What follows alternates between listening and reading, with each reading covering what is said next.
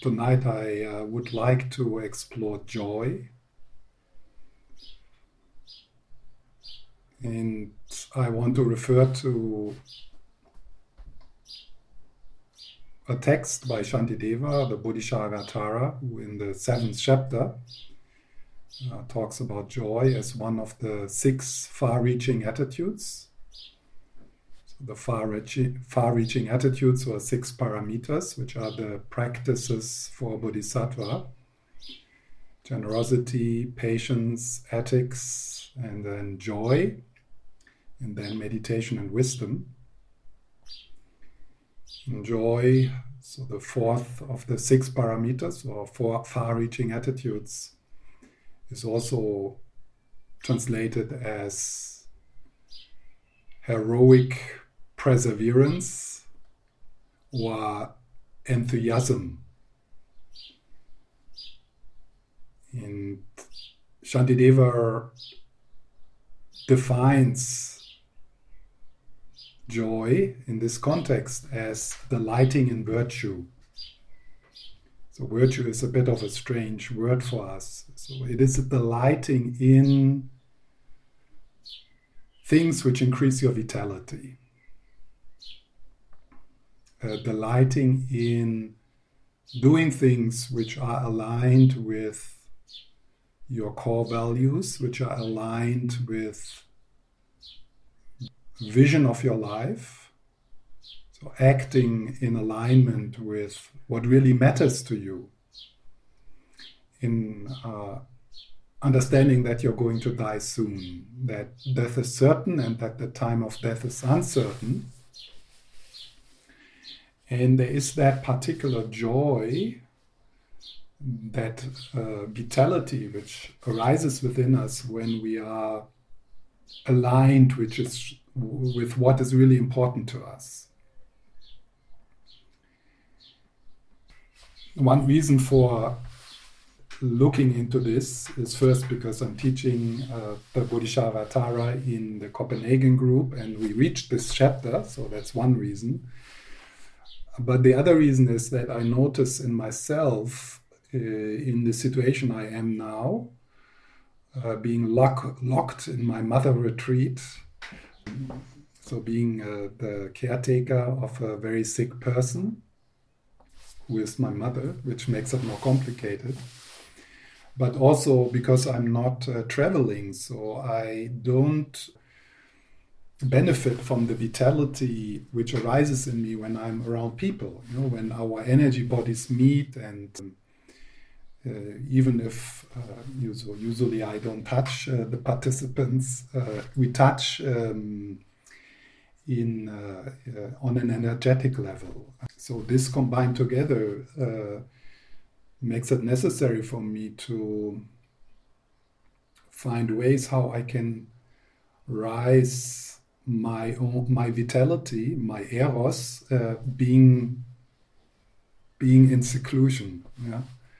So that's the other reason why I'm interested in this topic right now.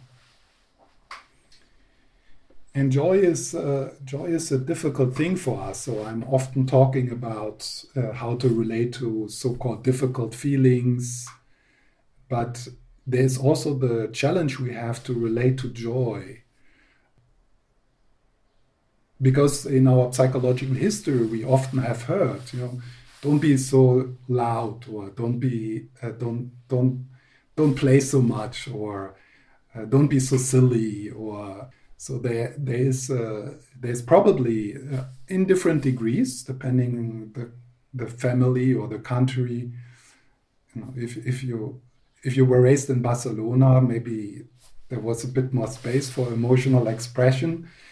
But a lot of you have been raised in Copenhagen, so there's a kind of heaviness in that culture regarding joy and emotional expression. So as children, many in Germany as well, at least in the north of Germany, so there is that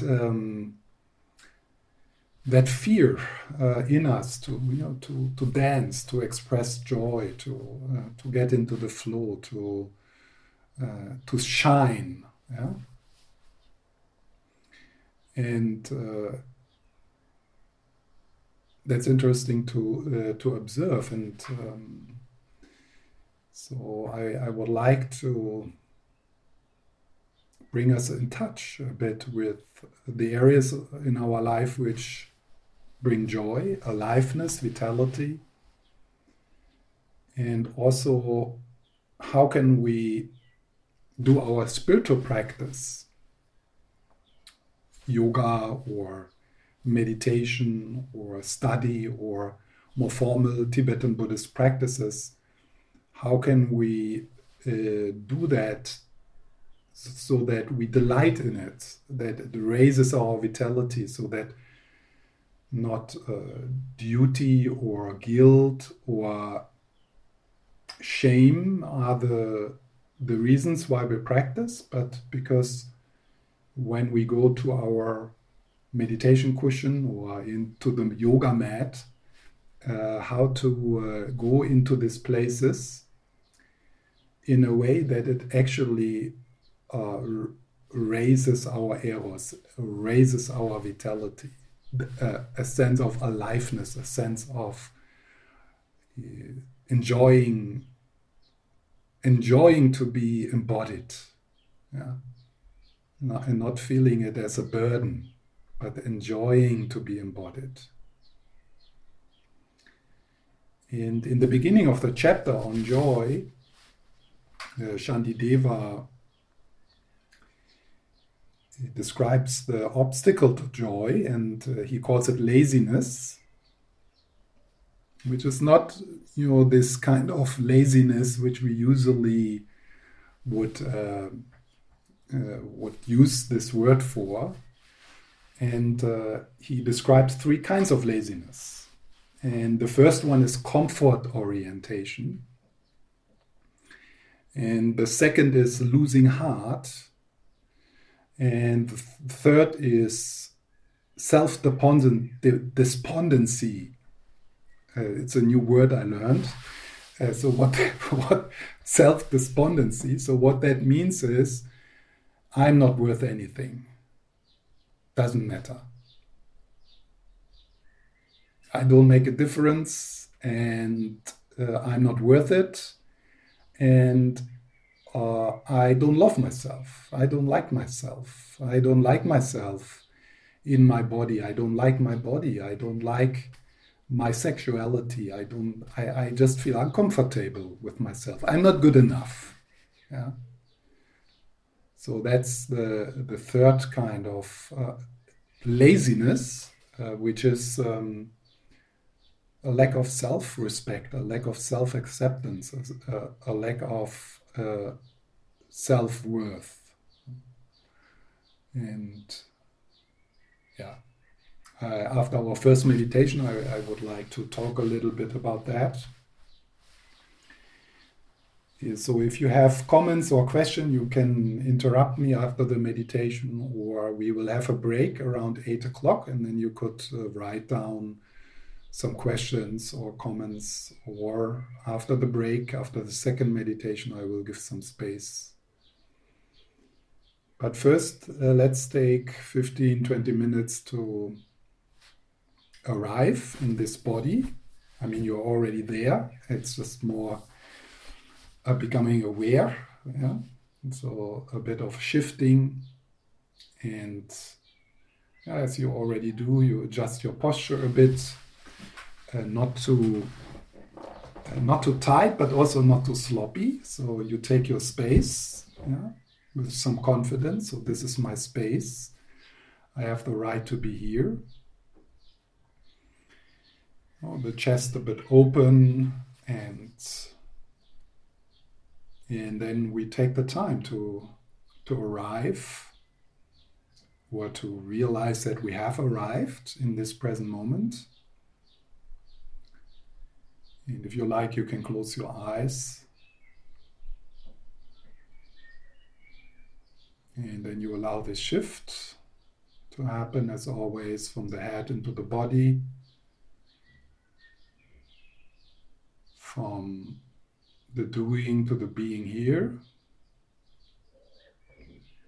And it is a shift of allowing. So it's not something you do, it's something you allow to happen.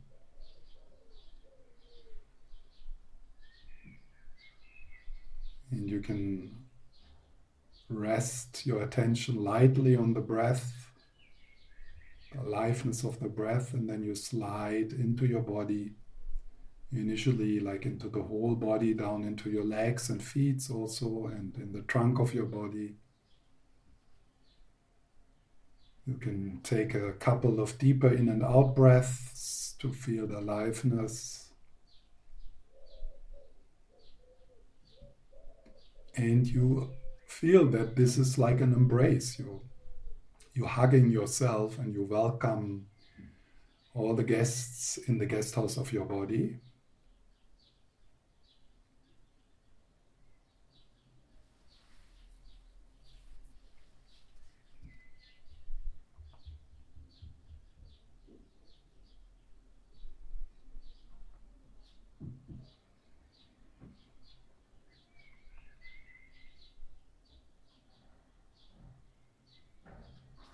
And then in the out breath, there's a quality of letting go. So we let go of the agendas, of the control freak, of the meditator.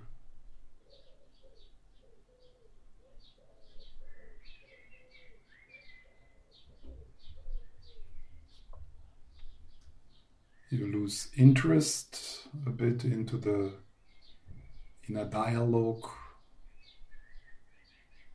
and instead bring the spacious aliveness in your body to the foreground. In your belly, hands, shoulders.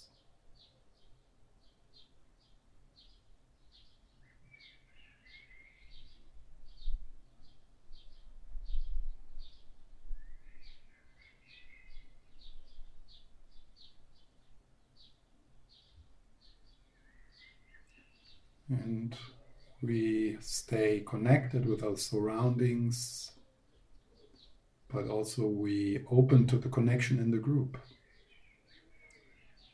to the field of aliveness which arises when we sit quietly together, a spacious presence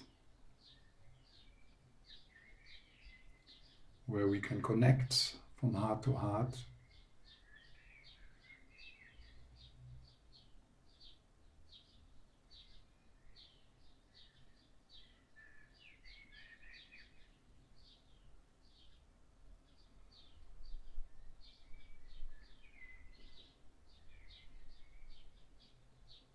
I'm breathing, I'm alive.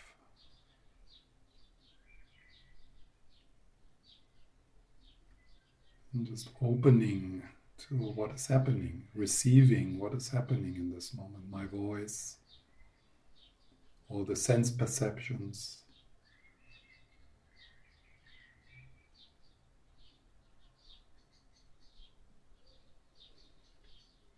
You're breathing together.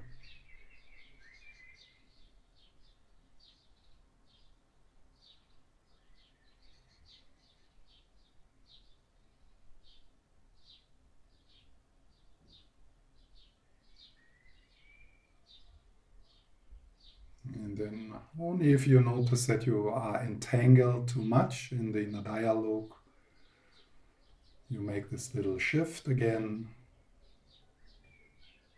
sliding back.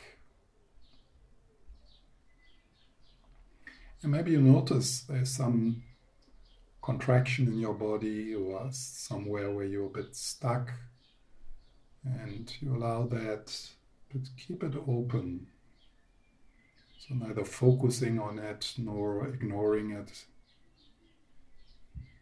It's just one way aliveness expresses itself in this moment.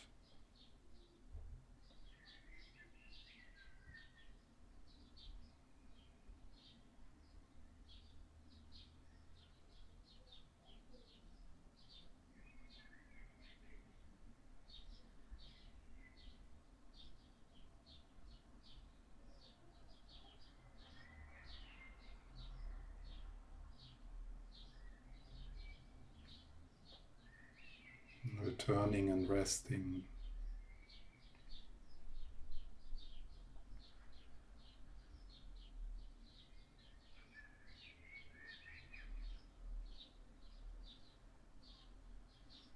And just like us here, in our meeting, there's countless other people who are in the presence of the divine,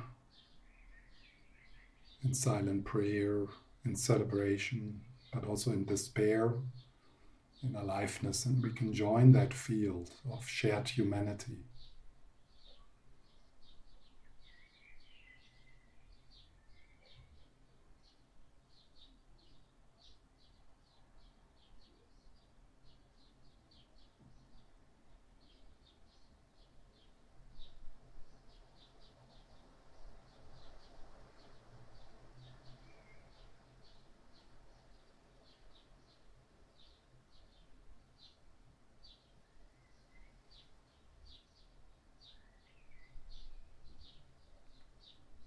Finding a place of rest by allowing this moment to be what it is,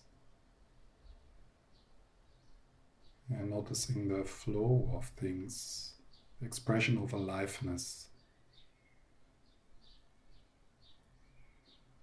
And you look and you rest in the space, in the silence.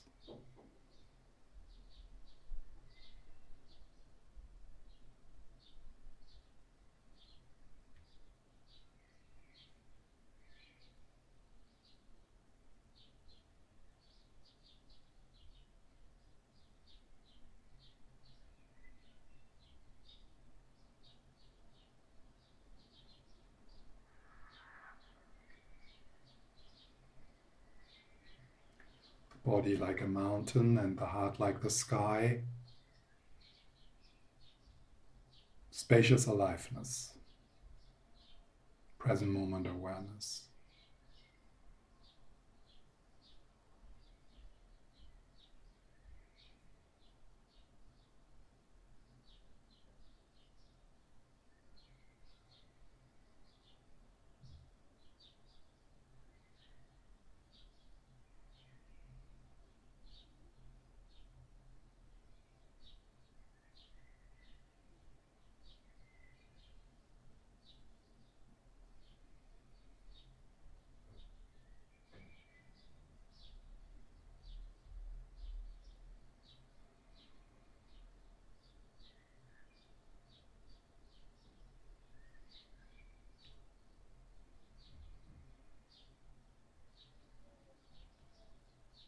And the breath, the aliveness of the breath.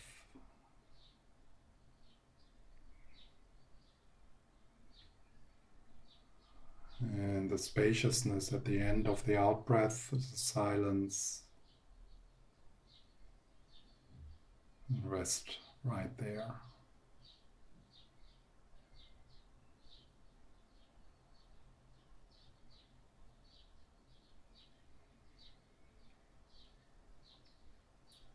Allowing this moment to be exactly what it is. Appreciating the aliveness, spacious aliveness. Even where it does not feel so good in your body. There's also expression, radiance of that aliveness.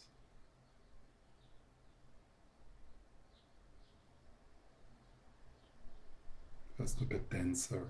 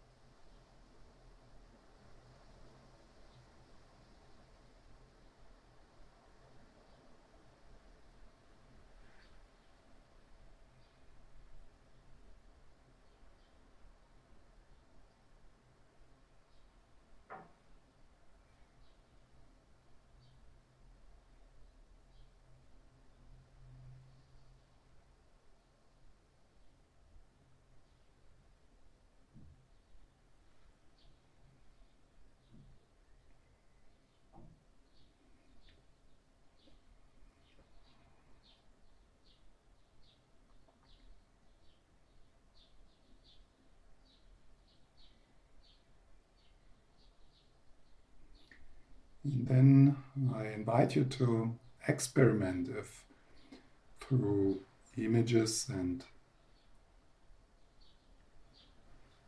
memories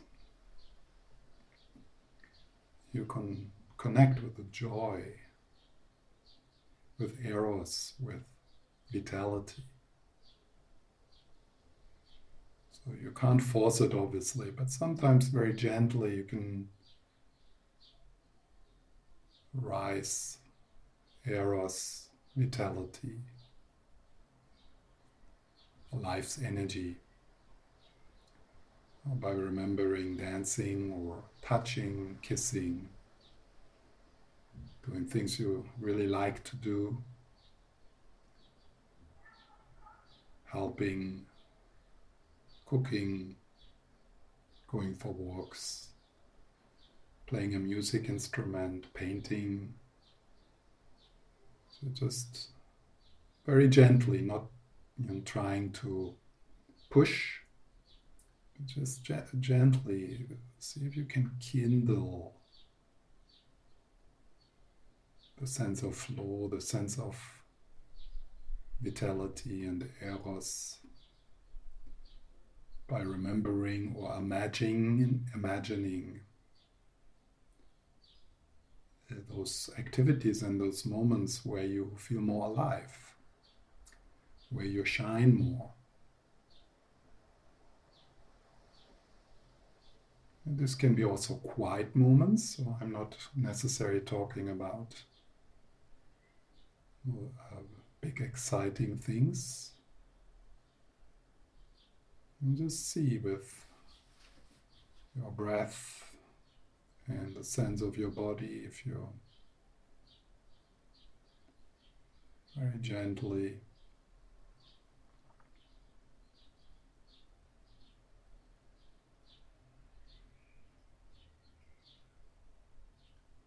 can open the lower chakras,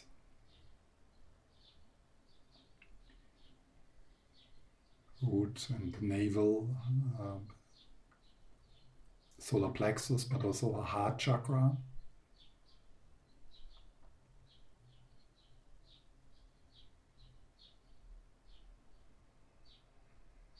Maybe you want to think about a certain person or a certain situation.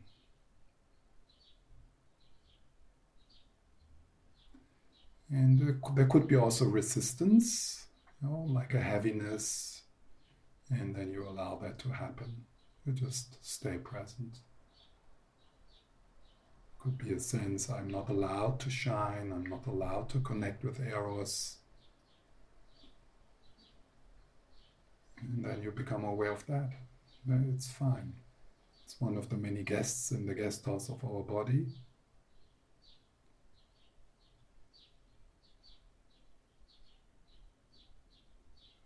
Let this moment just unfold as it wants to unfold.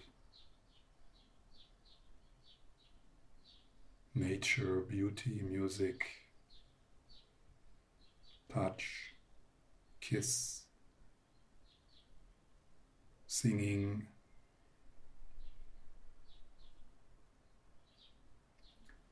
talking with someone about something which is important to you.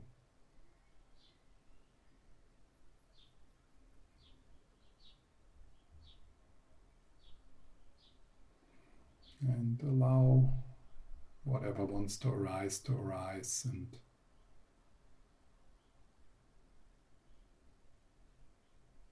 breathing into embracing.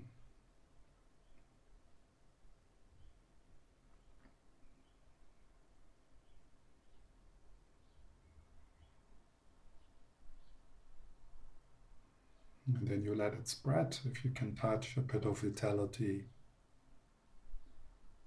into your whole body and into your surroundings, into this group.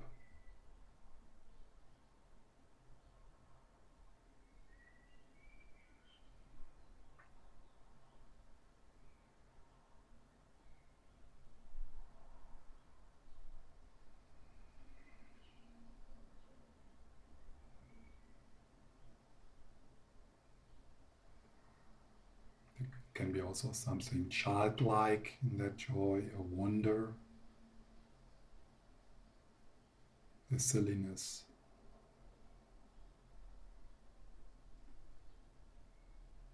So we don't take this serious.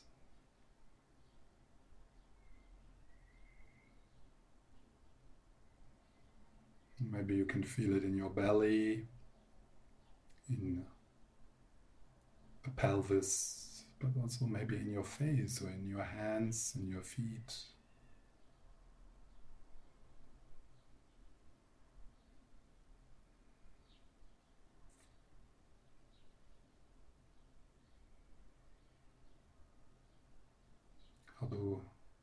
How do you like to express the simple joy of being alive in your life?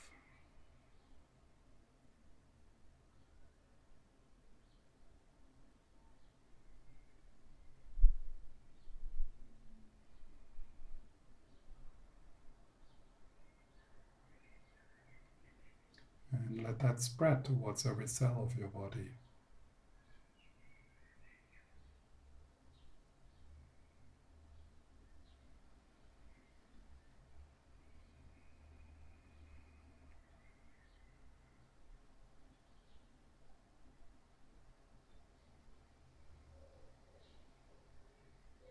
If you can bring out the lover, the healer, the warrior,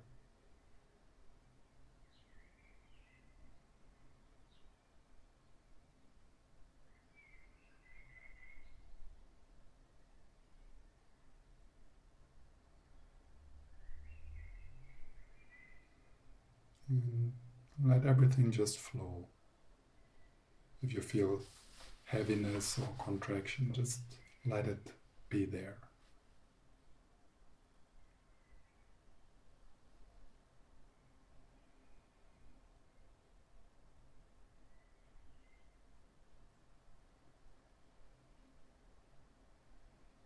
The joy of drinking clear water when you're thirsty, or eat wonderful food with friends. The joy of sitting in the morning sun after a cold night.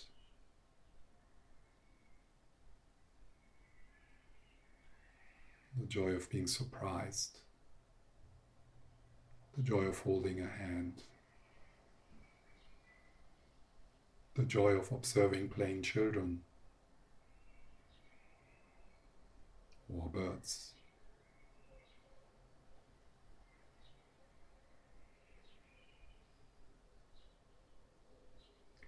The joy of singing loud in the car or under the shower.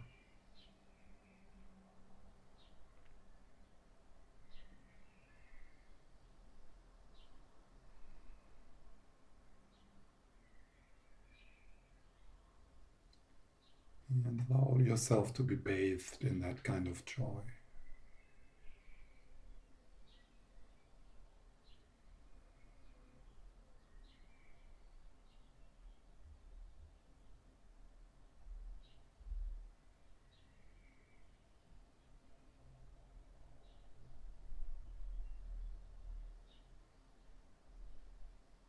The joy of generosity, the joy of friendship, the joy of falling in love or being attracted, the joy of taking care of your children, of your cat.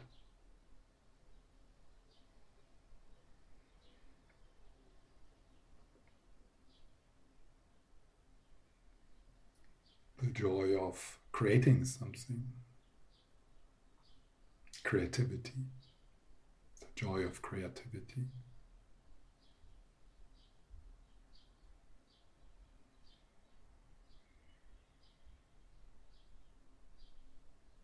The joy of the forest and the ocean, mountains.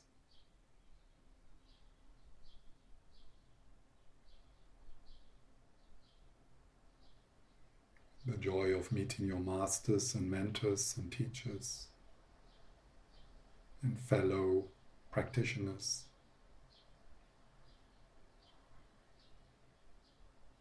The simple joy of hearing, seeing, tasting, smelling. The simple joy of just being aware.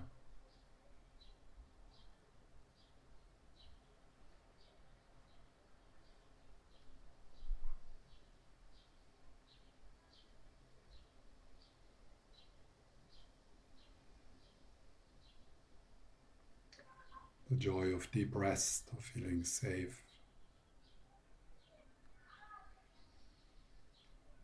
And the joy of helping another person.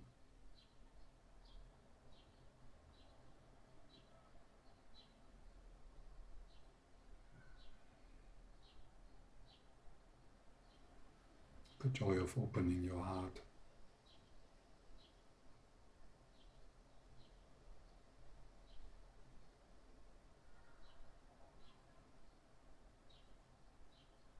The joy of walking.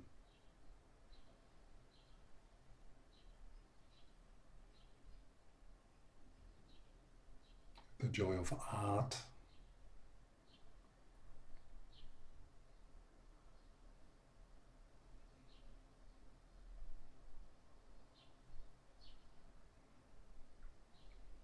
The joy of the mystery of this moment.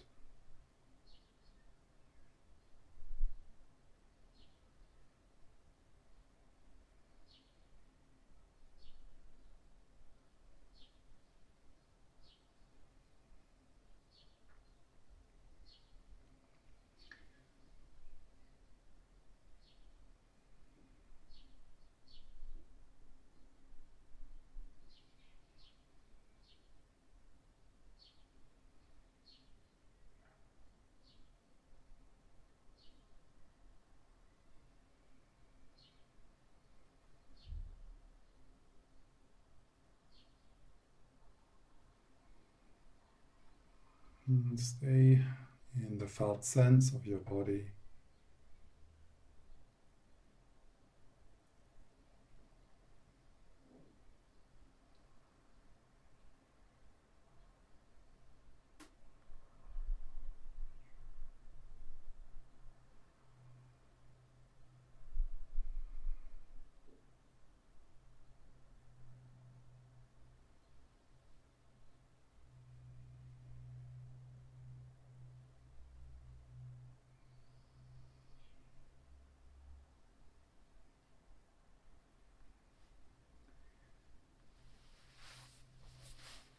And then for a few more minutes, we just sit quietly in whatever is there for you. Letting go a bit of the mental images and the words I said. Just slide into spacious aliveness, present moment awareness, and being here. Nowhere else to go, nothing to do. Nothing you need to understand.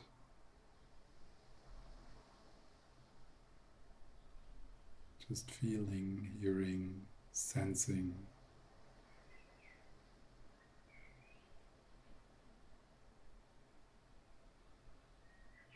Just resting.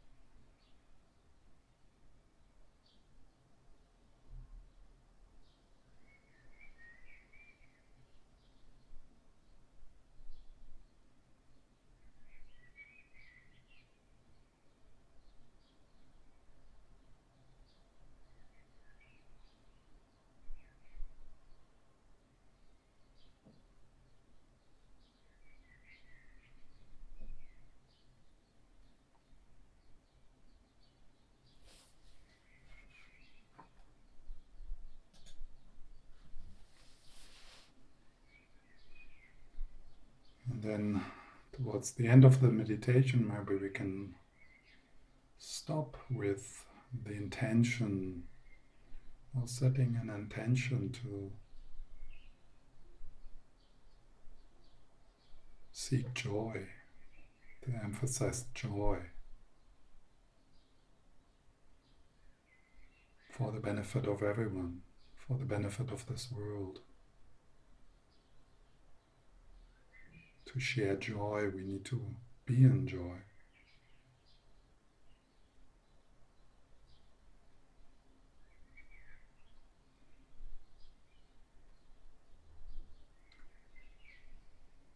To share light, we need to connect with the light within us.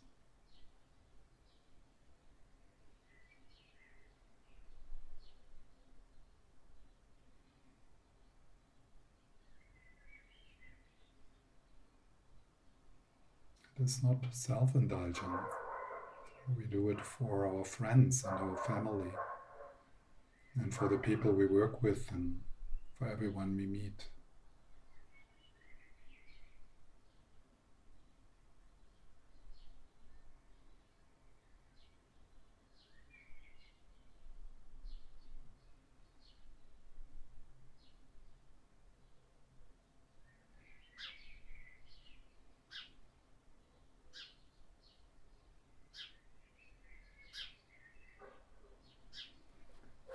And then if you have your eyes closed, you come back, open your eyes, just maybe staying a bit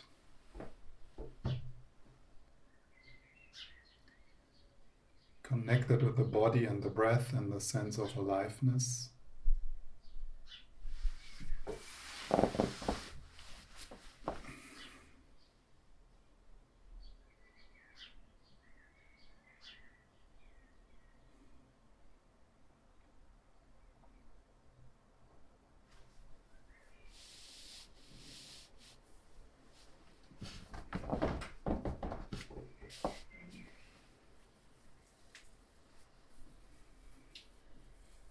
So I feel a little strange as a repressed Catholic German to talk to Danish people about joy.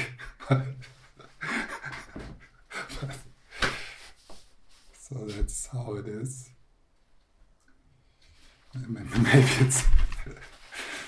Maybe it's good, because I mean, if I can do it, everyone can do it. Yeah.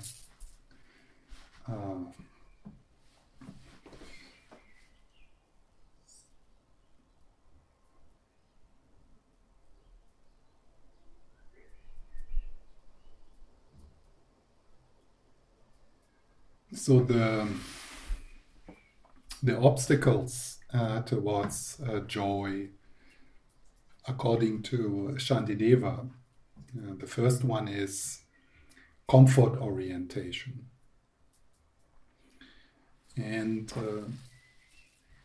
so this is something to become aware of, and not to judge it, but to become aware of, so that particularly in times like that, where we might be cut off from some of the things which usually bring vitality and joy to us, like meeting or going to a dance club, or meeting your friends. So we have less of that available, and then it is easy to slip a bit into a kind of a dullness, of less moving, of kind of a bit of a couch potato, yeah. So we can't eat the real food, so instead we drink Coca-Cola, yeah. And so I guess you all know that kind of things we do which give us something, but it's like in the end we feel worse than before, because it's not really touching us in that place which we want to awake, and it's often some poisonous stuff, either for the body or for our mind, like stupid entertainment, and then also we have this. After some time, we really get the feeling of, I'm wasting my life, I'm wasting my time, and it's not even nourishing.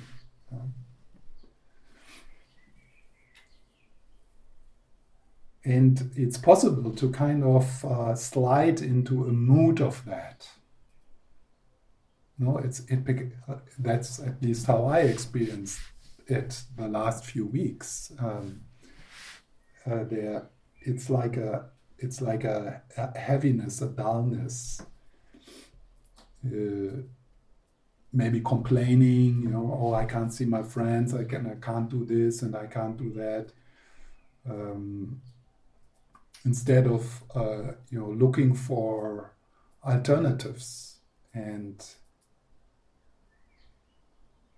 I noticed for myself that I needed to be a bit firm with myself to do some of the more energetic, emotional, spiritual practices. There was a resistance,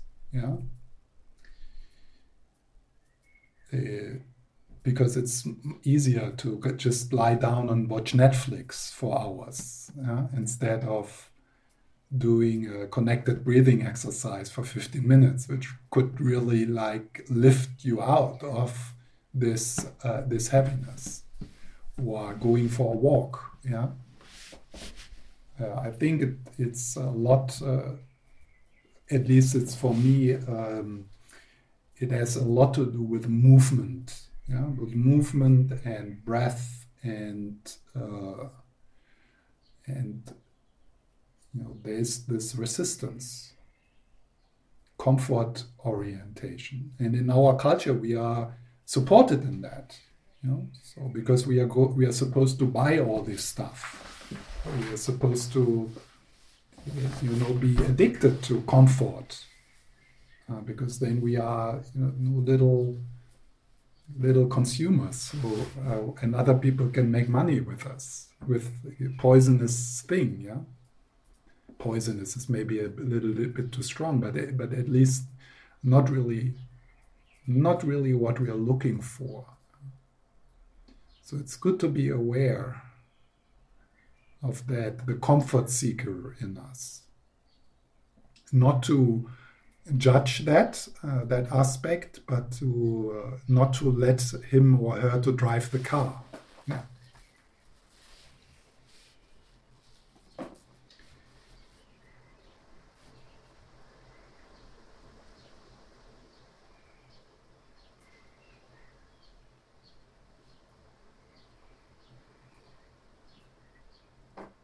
So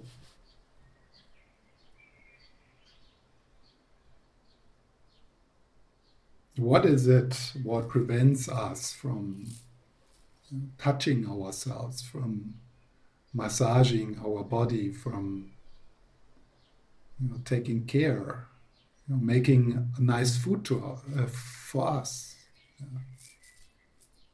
really taking care? What is it? What prevents us to go for a walk, or have a dance in the morning, or so what kind of in our internal family system, in this complex inner world, so which parts prevent us to do this? And probably you will find some kind of voices of, oh, don't be silly, you're too much, don't play around. What would other people think if they would see you dancing in the morning? Or how does it look like? All this heaviness, all these other parts of us which prevent the joyful part in us to come out and have some space.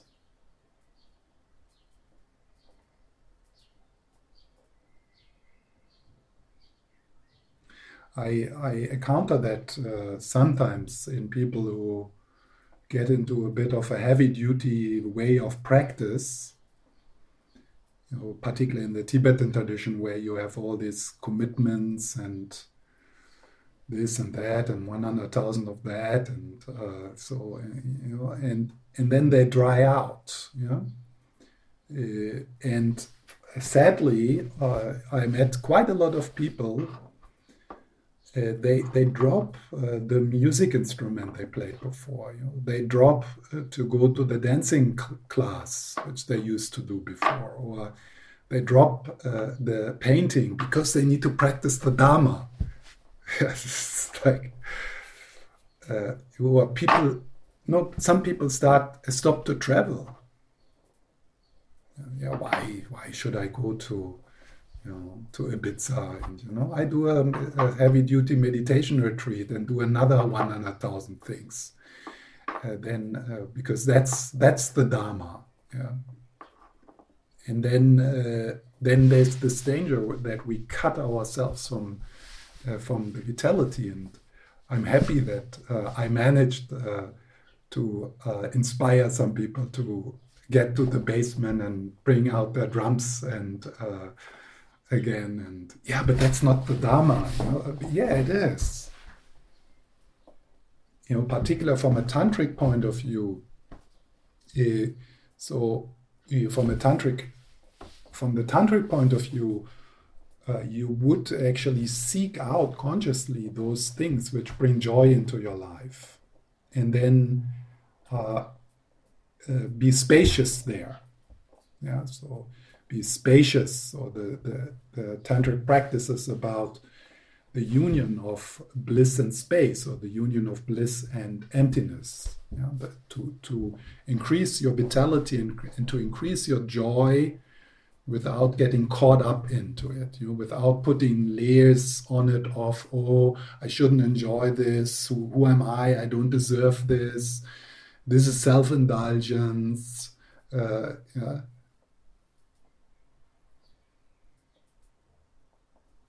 So some people get afraid of chocolate because there's attachment. Yeah. And yeah, attachment is one of the parts which which cut us from that vitality. So the grasping is a problem. But the solution here, from the tantric point of view, is not to avoid these places, because there could be grasping. So instead of that, we go into the situation of joy, and we learn to be spacious there and breathe there, and soften the grasping.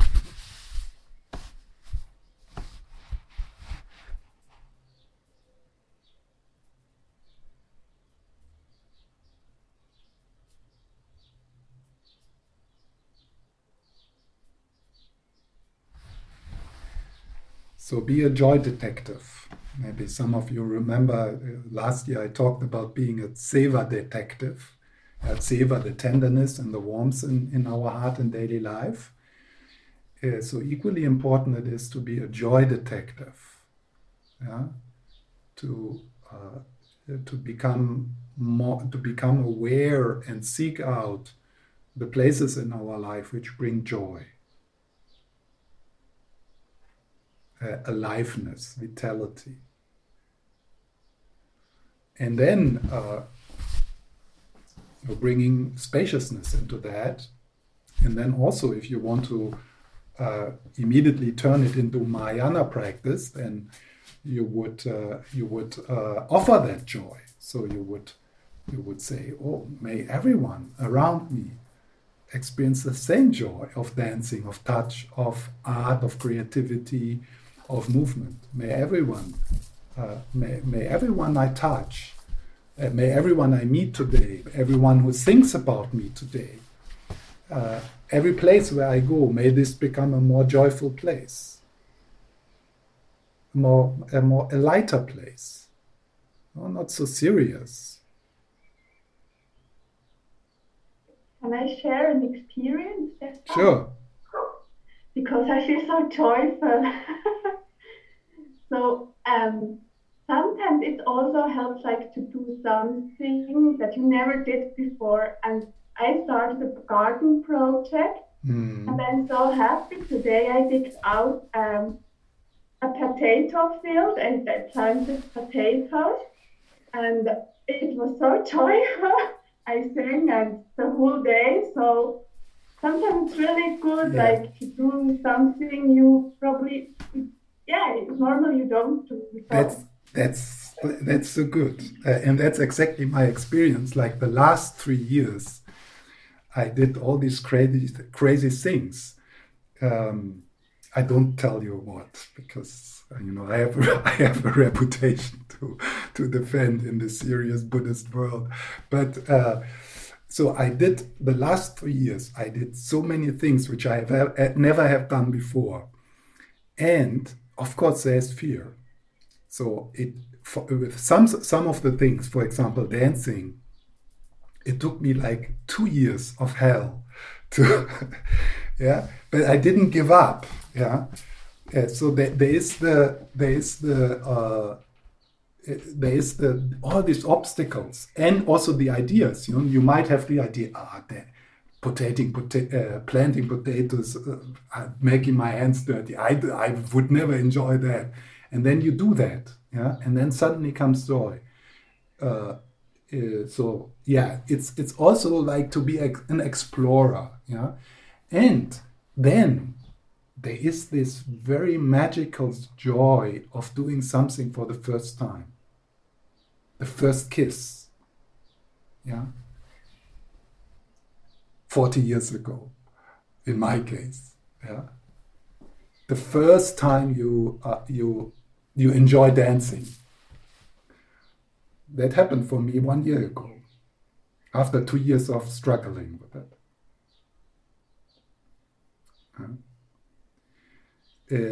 And another example, like more from daily life, because I'm cooking now every day, so I get the transmission of German cooking from my mother.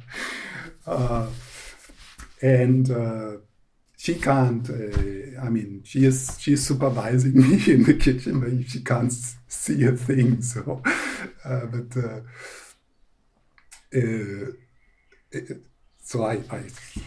I can have my secret life here, so I discovered that, and before, I did cooking in my life also for many people. But it was more like, I rather would sit in my room and do some serious awakening meditation. And because now I'm forced, I think I'm here since 2 months or something already. So I'm forced to do this, and then now I started to discover the joy in buying the things, and getting the German transmission of my family on how to do the dishes, and it's really fun, and it's so bizarre. Me and my mother in the kitchen. It's like trying to control what I'm doing without seeing what I'm doing. So that's a simple joy, and that's something like if someone would ask me 4 months ago, where's joy in your life? Cooking would be like not on that list. But now it is. So, and there we can see how we are afraid. We are afraid to grow out of the things the way we usually think. And that's also this comfort orientation. Is this just, going the same, you do the same, you do it the same way. And, it feels kind of safe, but there's no life there. And, if you have a spiritual practice, and I know some people, they do a sadhana or something like for 10, 15, 20 years, and it's like the same. It's the same. There's no challenge. There's no experimentation, because we are comfort seeker. We something in us is addicted in that kind of comfort of routines. Same face, same ways to get up, same breakfast, same people to see, same work, same fitness center, and that's like a way to kill the joy. And I was just pushed by some of by people who I trust, who kind of push me out of that cocoon. It's like a cocoon of habits. Do something crazy, and don't stop with 20. So, never stop with doing crazy things. I hope I will go to a tantric festival with 95, being the oldest person, or whatever, something more crazy. And it's good to one compass I had always in the things I did the last 3 years was I went there where I was most afraid.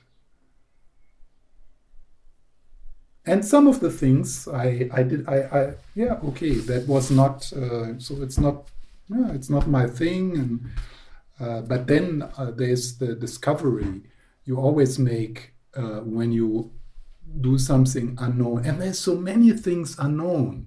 I mean, one thing, for example, I never did, I never learned to play the drum.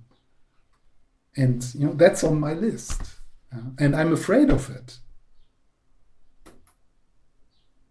Yeah, but then if you do it and you allow the resistance to be, and you allow the fears to arise, and you stay with it, and you find your way, your expression. I mean, it's also about finding your way to dance, and give a shit about how you should dance or what other people think. Just play your song. And that's difficult. Something is is afraid, and that's the first kind of laziness. Disconnecting from vitality because of comfort orientation.